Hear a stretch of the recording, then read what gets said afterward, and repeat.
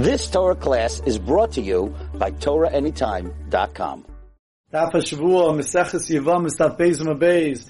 We're 2 lines left for the Mishnah, right before the Gemara. We were discussing Miyun, that if a minor was married off by her mother or her brother, or even if she was originally married off by her father, and then she got a divorce from her first husband and married herself off, in all those cases, the Torah doesn't recognize that marriage. The only marriage we recognize for a minor is if the father married her off. So if she married herself off later to her father's brother, or her mother or brother married her off to her father's brother, and then her father's brother died, since Minat Torah, the Torah doesn't recognize that marriage. So it comes out that even though usually if someone has a daughter that was married to their brother and their brother died, we already discussed that not only could the daughter not fall to the father to Yibam, but even the co-wives can't fall to the father to the Yibam, the brother that's alive. But here in this case, since it's a katana and the Torah doesn't recognize her marriage to the brother, so when the brother dies, in such a case, so this daughter does not pater, she will not exempt her father from doing Yibam on the co-wives, because the co-wives have to do Yibam. They're a regular case of Yibam because she's not a real co-wife, because she's not married Minat Torah. So in such a case, the Mishnah says, if one of the wives are able to do Miyun, and she didn't, and she's an Erva, like in our case, like a daughter, or it could be one of the other Ervas, a granddaughter, so there in that case, Sarasa Chaylet says, the co-wives have to do Chalitza, because really Minat Torah they have to do Yibam. But V'lo Nisyav Emes, they don't do Yibam, like Rashi explains, because the Gemara is going to say that really, since in essence, it really looks like they're co-wives of an Erva, because they are co-wives of the brother that's alive, of his daughter, or another one of his close relatives. They are co-wives in look. It does look like they're co-wives, and they are co-wives midrabanan. But since midairaisa, they're not really related, so we tell them to do chalitza and not misyadam. Zakti Gemara. Michti, let's see. Kula me'achas ishi alfina. All the cases of the arayas we learn out from achas isha.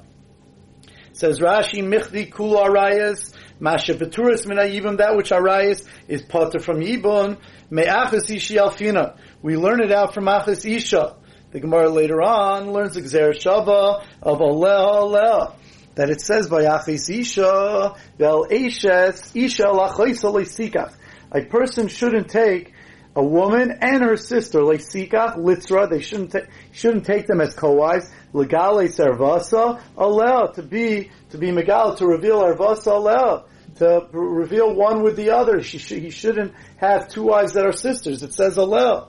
And by Yibam, it also says Yavama Yavei Aleh, that by Yibam, the Yavama should come to her, should come Aleh. Now, when a Yavama comes and does Yibam, it says Aleh, that's in a place of a mitzvah. It's a mitzvah to do Yibam, so it's in a place of a mitzvah. So the Gemara is going to learn out that just like when it says Aleh by Yibam, that the Yavama comes to his sister-in-law and it's a mitzvah, so too when it says Aleh by the sister-in-law, that you're not allowed to take a sister-in-law, and it says Aleh there also, it tells us you're not allowed to take her, even when it's a mitzvah. So therefore, the Gemara says like this, Mifti, Kula me'achas isha yalfina.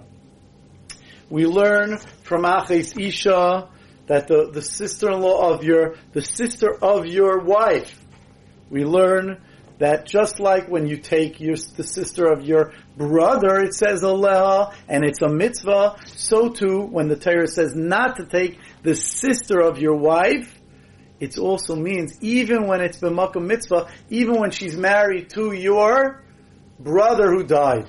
It teaches us that even in such a case, you shouldn't take her, even b'makom mitzvah. So that teaches us that you're not allowed to take her, and you can't take the tzara as well. We're going to learn in the Gemara that it means that you can't take the co-wives as well. So for the Gemara, that's the main limud.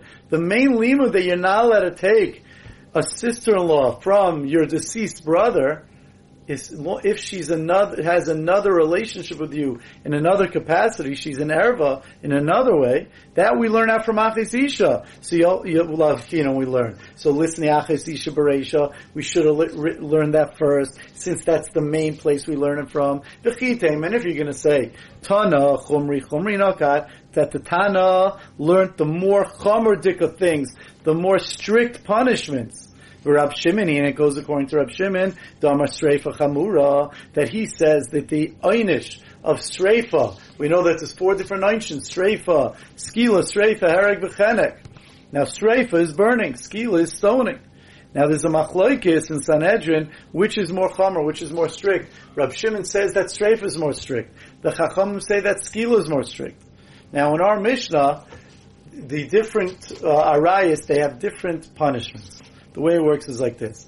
Anyone that's a direct descendant, daughters, granddaughters, mother-in-laws, grandmother-in-laws, all those, if someone's with, there, the punishment is streifa. There the punishment is streifa. But, and a daughter-in-law, there the punishment is skila. And all the others, the sisters and sister-in-laws, all those, the punishment is kares. That's the least. So in order it goes grandmother, mother, daughter, granddaughter, all those of your own, of your wife's granddaughters and grandmas, all those would all be streifas. So says the Gemara, if you're going to tell me that the reason we mentioned Bita, that whole list, was because that was more chomer, and it goes according to Reb Shimon. Reb Shimon says that streifa is more chomer than skila, and that's why we mentioned that before Kalasai, before a daughter-in-law, because Kalasai is the last one. Says the Gemara, if you're going to mention, if you're saying that the reason we mentioned the first, because we're trying to mention the ones that have streifa, they're more chamer, how do we know that these arayas get streifa? We learn it out from chamaisai. The main streifa we learn out from chamaisai in Parshas Kachin, that it says you get streifa in such a case. So therefore we should have mentioned chamaisai first, not bitoi first. V'oid, correct the Gemara, another question. Basar chamaisai, after that whole list of chamaisai, and then listing all the streifas, all the daughters and all that whole list of the people who get streifa, listening kalasai. Why are you putting the kalasai, the daughter-in-law, last? You should have put kalasai second. And then put in after last the sisters and sister-in-laws who only get kares. The basar streifa, because after streifa, skila chamura. Because after streifa, skila is the most chamur. And therefore it goes before a kares. Ella, rather, says the Gemara, Bitai, the reason it mentions Bitai first, daughter, which is Bitai Manusasai, is Kivan Dasi Midrasha. Since we learn it out from a drasha, doesn't say it straight out in the Torah, Bitai Manusasai, Chavivale. It's much more beloved, it's much more meaningful, and therefore we want to say it first. And Taisa speaks that out, that Bitai Hainu Bitai Manusasai. When it speaks about Bitai in the Mishnah, that's Bitai from someone that a person violated. That daughter is only learned out from a drasha. But a regular daughter, from a wife, or her daughter, that's not your daughter, of course, that says straight out in the pasuk, Ervas Ishu Bita, that's spoken about straight in the pasuk. That's not a drasha. What the Gemara means, that it's chavivale, because it's learned from a drasha. That's bitai me'anusasai. You've just experienced another Torah class brought to you by TorahAnytime.com.